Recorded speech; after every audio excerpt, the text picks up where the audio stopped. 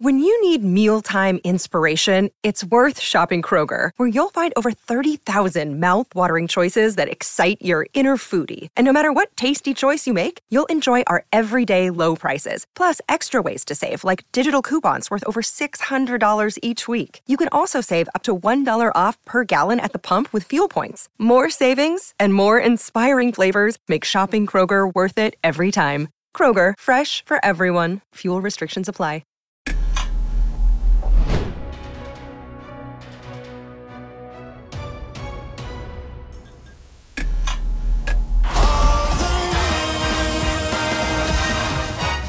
What is up, everybody? Welcome to another episode of Marvel Stand-Em. This week we are digging into episode 4 of Hawkeye, another exploration of Christmas time in the MCU in New York City, and the antics of Clint Barton and Kate Bishop. With me for all time and always, I have Den of Geek TV editors Katie Burt and Alec Bajalin, and Den of Geek News and Features editor Kirsten Howard. Kirsty, why don't you break it down and tell us what happened? In Marvel's Hawkeye episode 4, Kate and Clint continue to bond as they investigate the missing Avengers compound watch and Jack's involvement with the tracksuit mafia. Meanwhile, there seems to be more to Laura Barton and Eleanor Bishop than meets the eye. After eventually tracing the watch to Echo's apartment, Kate grabs it but ends up facing off against Echo, as Natasha Romanoff's old Red Room sister, Yelena Belova, also emerges from the shadows and joins the fight, having been told that Clint is responsible for Natasha's death. As the episode ends, Clint attempts to sever ties with Kate in an effort to go it alone, sensing that the situation is now even more dangerous for the ambitious young archer than he first thought. We are now 2/3 of the way through this series, and I think it is safe to say that what has come before is not a fluke. This show is a lot of fun, and it has been consistently great, even though this episode is a little bit slower than the action-packed craziness of last week.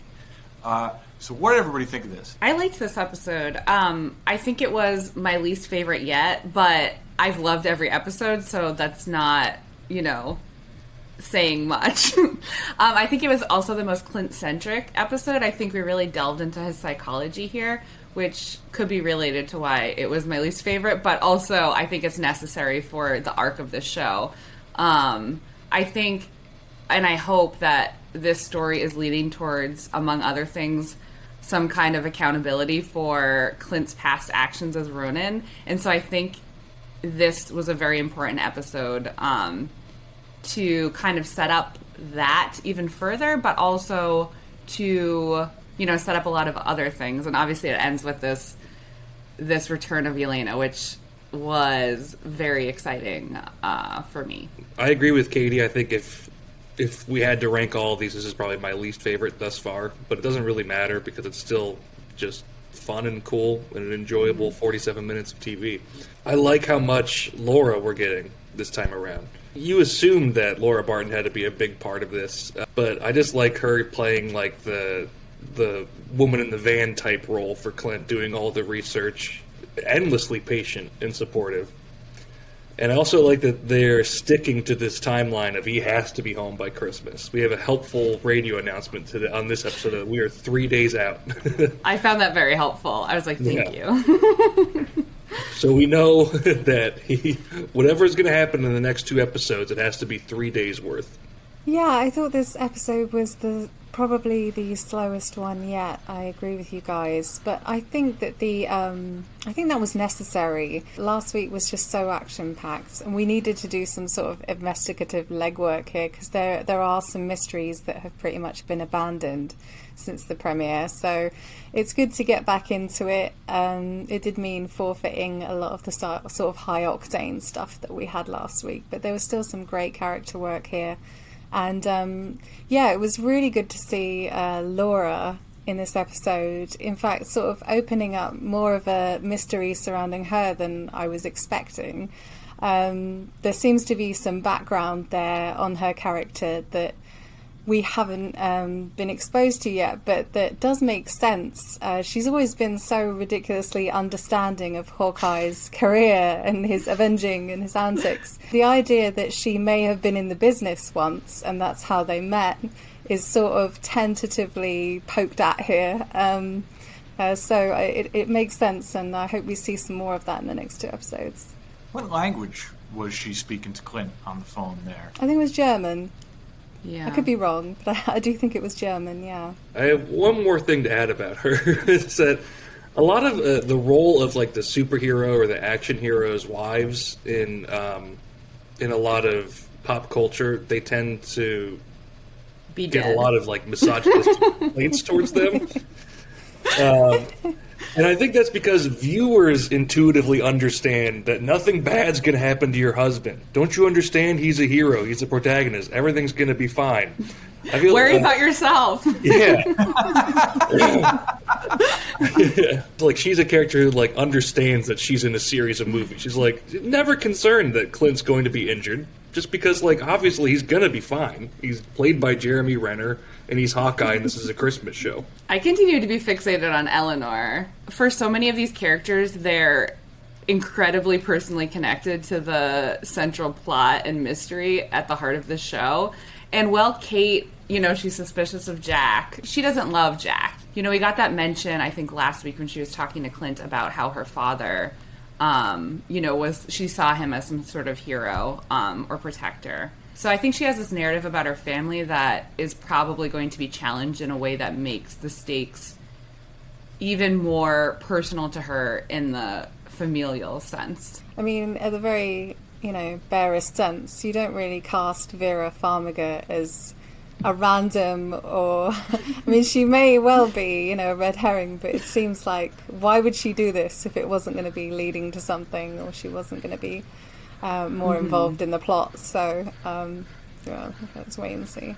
Also, she's just so great in everything, but especially this. That bit where, Jack is being, just embarrassing and lovey-dovey with her, and she's like really blushing. You know what I mean? It was really adorable. Obviously, we're not gonna be happy with whatever's going on with Eleanor, I'm sure, but it's just so much fun to watch, and the show is playing it so well, and this show might be the most perfectly cast of any of the Disney Plus MCU shows so far. Where even these seemingly minor characters are just light up the screen at every opportunity. I can't get enough. We should talk about Jack for a second, because there's a pretty significant departure from the comics in the character of Jack Duquesne here. And not just that, in the comics he is Jacques Duquesne, but more because, in previous episodes you've seen me kind of hint that there might be even more to Jack than we know that there is more to Jack. In particular, I was kind of hinting that there is a connection to Clint. And I fully expected after that cliffhanger last week that we were going to pick up with Jack and Clint recognizing each other, because in the comics they are very deeply connected. In fact, it was Jacques Duquesne who Clint had a difficult childhood and essentially ran away to join the circus. Look, comics.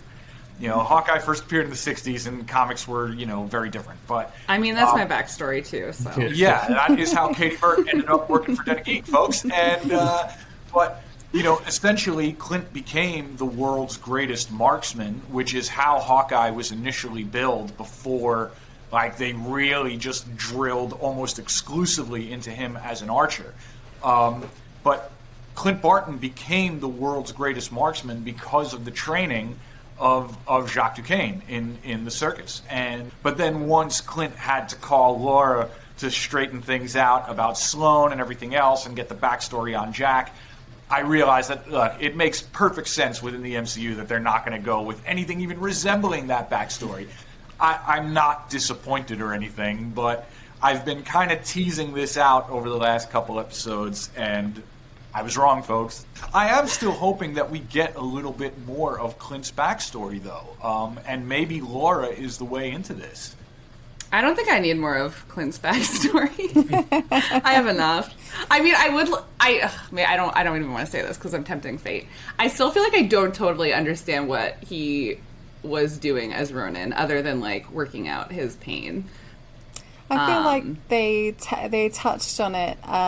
We had a little bit of a "my life is a weapon" moment in this episode where Clint talks to Kate and sort of says, you know, when I was working for S.H.I.E.L.D. or whoever, you know, they would point me at someone and I would go get them, you know, I was a weapon. And now, you know, when I was Ronin, I didn't have anyone telling me to go do that. I just decided to sort of do it by myself. I've only watched the episode once, so if I'm paraphrasing, I'm so sorry.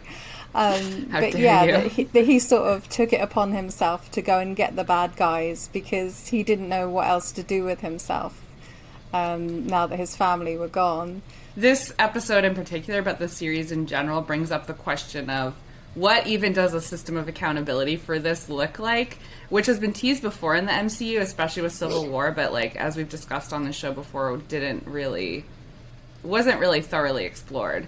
There's this moment in this episode where they hang out with the LARPers again and just like casually ask this woman cop to like steal evidence from the police. She does, and it's kind of just treated very lightly, which is fine, but it's also like if Clint wanted to like confess or seek accountability for like what he's done, I don't even know how he would go about doing that. Like I don't know who he would tell. Yeah, who watches The Watchmen? Exactly, yeah. One fun note about that LARPer in particular, that is Officer Wendy Conrad, who is a deep-cut Marvel character. Later in the episode, she has her bag, and she's like, "Yeah, my wife gave me that bag. It's it's embroidered with Bombshell," and Bombshell is a kind of very low-level Marvel character who first appeared in a Hawkeye comic back in 1983. I think we talked about back in the second episode when the LARPers first made their appearance that Grills is somebody who in the Matt Fraction comics is, one of Clint's neighbors.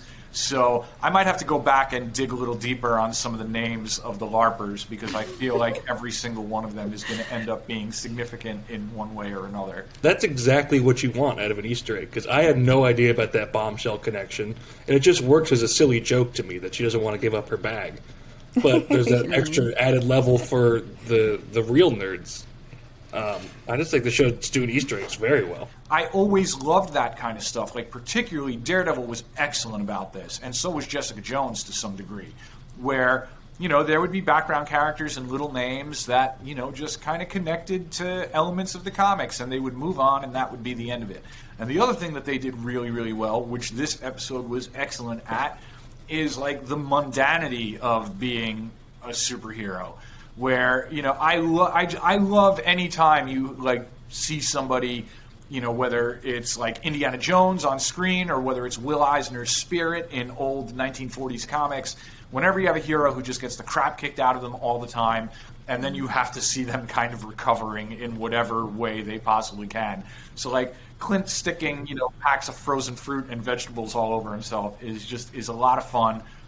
Daredevil was pretty good about stuff like that. And even, like, the dreaded Iron Fist, like season 2 of Iron Fist was much better, and that kind of opened with, like, I seem to remember the first episode of that doing stuff where it's like, oh god, I gotta get the blood out of these clothes and stuff like that. And I love that. Like, I want more of that. Clint Barton has dealt with universal existential threats. And how long do you think he had to sit in Kazi's back seat waiting for him? Like, the job is both. The job is, like, shoot an arrow at Thanos' eye and, like, chill out in some low-level criminal's backseat of his car for, like, 3 hours. Kill an afternoon. These MCU shows haven't been heavily connected to each other, or really connected to each other at all. Loki never referenced WandaVision. We never had anything in Falcon and the Winter Soldier about stuff that was going on. But if you watch this week's episode, you'll be aware that Hawkeye does make a major connection to Phase 4 MCU by bringing in Yelena Belova. We excited to see her? we thrilled? I was. Yeah, this might be the most excited I've been to see the next episode.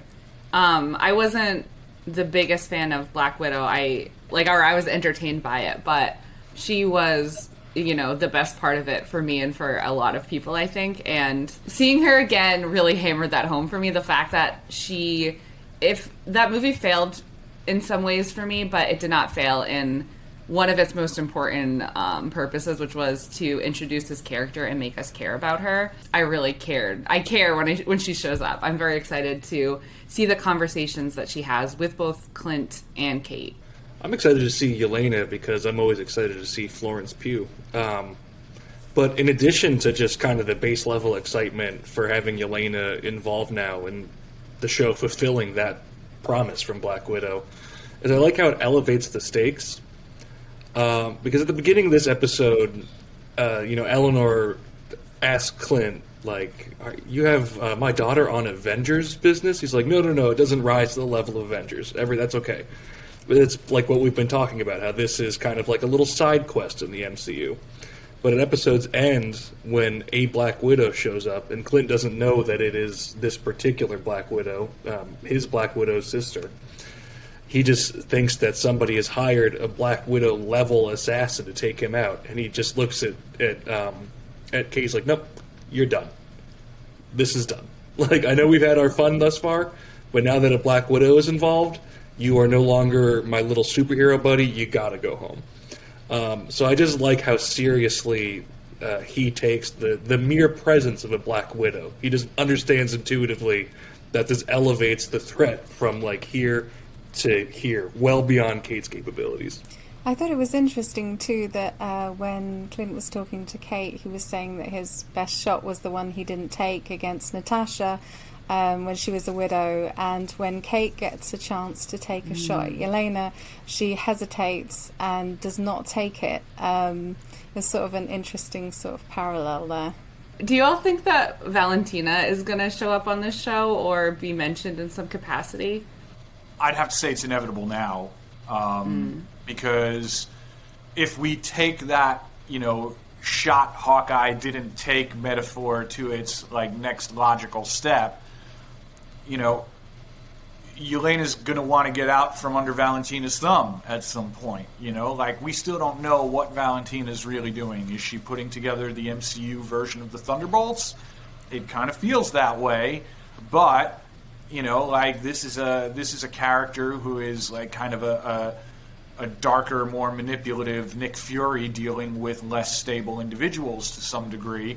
And we know that Nick Fury was not exactly the nicest, least manipulative person in the MCU from time to time. I don't think we're going to see that taken to its logical conclusion here, but Val seems like somebody who is destined for, at the very least, a post-credits appearance before this series is done.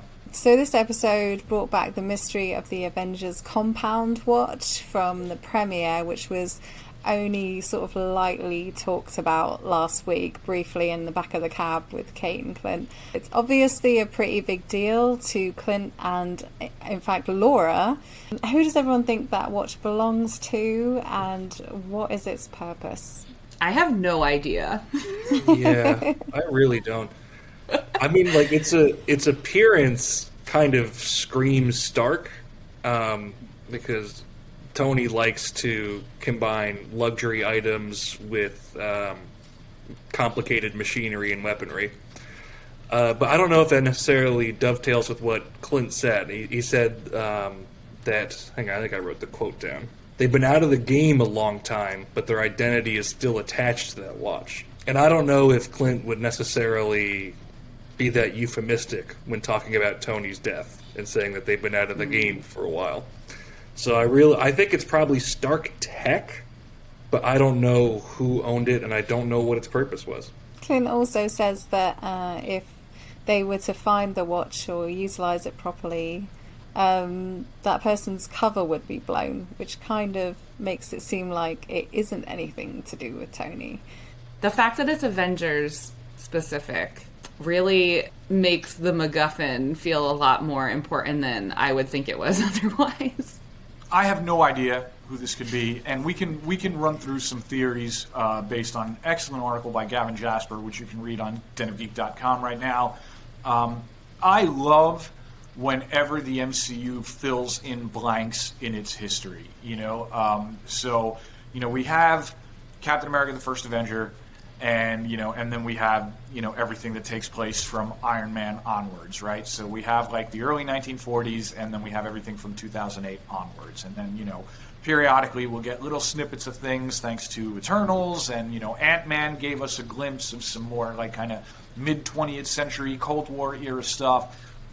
So I'm always fascinated when they do that, because there are at least 5 decades of completely unexplored MCU things. Probably the best thing about Captain Marvel for me was, the fact that we got to see the MCU of, 25 years previous. And I love the idea that this was not an extraordinary universe just beginning with Steve Rogers getting the super soldier serum, and then again when Tony Stark built the armor. Like, there were extraordinary people doing extraordinary things all through this time. And sometimes it makes sense to place characters elsewhere on the timeline, like we did with Hank Pym, and like we did with Carol Danvers. So I'd like this to be somebody who was really out of the game for a long time. If Clint has been a S.H.I.E.L.D. agent for 20 years, I would like this to be something that is, maybe from the beginning of that, or even further back. One of Gavin's theories in this article is that this watch maybe belonged to like a replacement Captain America.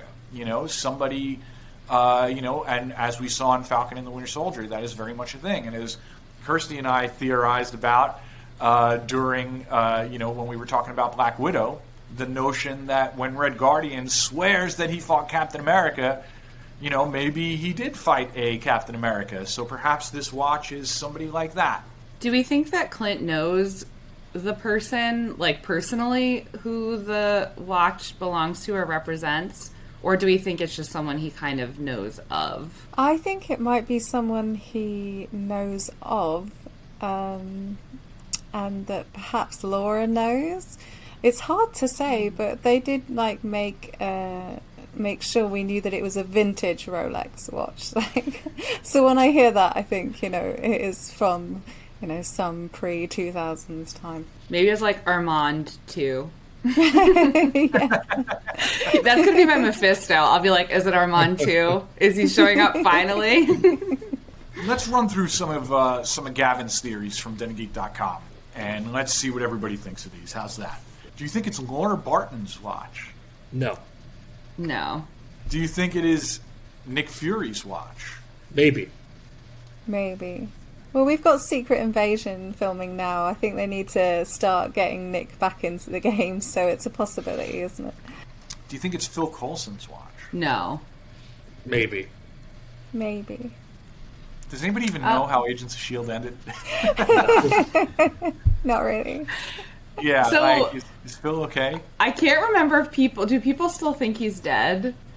Like, does most of the world think he's dead? I can't remember where we left that. I didn't watch the show, but I was informed. This is shaky information, sorry. I was informed that Phil Coulson died, and then there was a life model decoy of his body with his mind inside, so that Clark Gregg could stay on the show after Coulson's death. But I have no idea. I mean, they could have been lying to me, and I'd just been nodding like, okay, sure, that sounds right.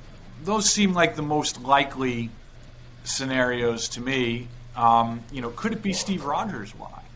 Yeah, old man Cap, He's somewhere, isn't he? Yeah. When you think vintage, you think Steve Rogers.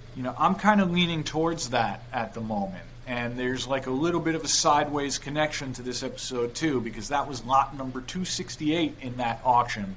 And when we first saw that, I tried every possible Avengers-related book, and looked for issue numbers that might tie into, because that kind of weird nerd numerology sometimes paid off when we were doing this for WandaVision, and I got nothing. But Gavin went to Uncanny X-Men number 268, which is a story featuring Captain America, Wolverine, and Black Widow. So the fact it's Wolverine's watch. I was going to say, I think Wolverine is weirdly more likely than Captain America. Really? Yeah, like sincerely. Well, Kirsten's going to kill me if I start doing my mutants in the MCU thing again, so I'm not going to do it right now. But I do think that however they end up integrating the X-Men into the MCU in the future, number one, they need to do it very slowly. And the idea that Logan is a shadowy operative, probably working for government agencies long before he becomes associated with the X-Men, is something that I am very, very keen on seeing. And I don't think anything would break the internet more effectively, faster, or more cleanly in half than if this turns out to be like Logan's Watch, you know? And I'm not talking about Hugh Jackman Logan. I'm not talking about a Logan from another timeline. I'm not talking about the Fox X-Men coming to the MCU. I'm talking about this being the first indicator of the most famous mutant in pop culture actually starting to have his history seeded into the MCU. I mean, if we're going to go there with the X-Men and whose watch it might be, the fact that Laura was talking German, I mean, Magneto, Kurt, Wow. there are options. Ooh, if cool. they want to do their own version of that, but we'll have to see. Okay, I'm excited about this. I feel like we really made some progress here. But also, I think the thing that throws me off about the watch is the fact that it's a Rolex, which I associate with fancy and expensive, and I feel like that narrows down the characters I would think of as having a Rolex. But it also could just be product placement, in which case that's not an important detail. Also, we don't know what the watch does. Like, it's not just a watch. It probably tells time. Yeah, I mean, bare minimum, we know it does that.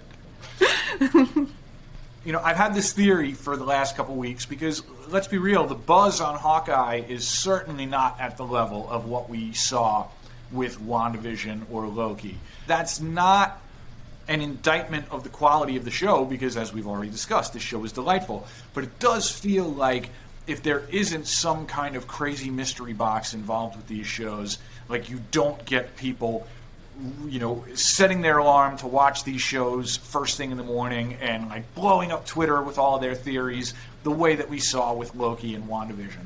This watch might be the first thing that this show has given that crowd that really feasts on that stuff. I don't feel that I need that in every bit of my MCU storytelling, but the fact that it's here is just, it's great. It's another success for this wonderful show. And that is it for another episode of Marvel Stand-Em, folks. Thank you for watching. We will be back next week and every week thereafter giving you all the cool developments in the MCU multiverse. Make sure you hit that subscribe button on YouTube. And if you're tired of looking at my face, you can follow us on Spotify too. Make sure you're following us on Twitter at Marvel Stand-Em. We're also at Den of Geek US and at Den of Geek. Make sure you check out our web home of denofgeek.com where you can find all our Marvel coverage at denofgeek.com/Marvel. We can't wait to see you again because you know what they say, absence makes the heart grow old.